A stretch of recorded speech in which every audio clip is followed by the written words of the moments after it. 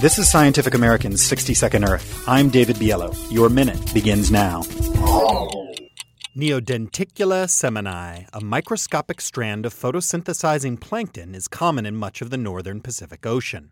The plankton hadn't been seen in the northern Atlantic Ocean in some 800,000 years, until a survey in 1999 turned up a bunch in the Labrador Sea.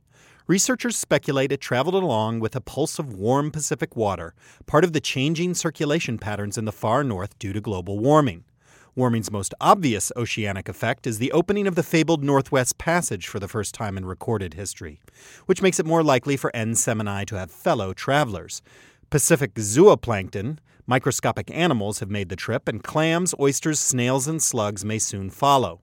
These Pacific denizens could displace or disrupt their Atlantic cousins, potentially transforming the entire food web, which is why a consortium of 17 marine institutes in 10 European countries is now monitoring the migrations, an effort known as Climate Change and European Marine Ecosystem Research.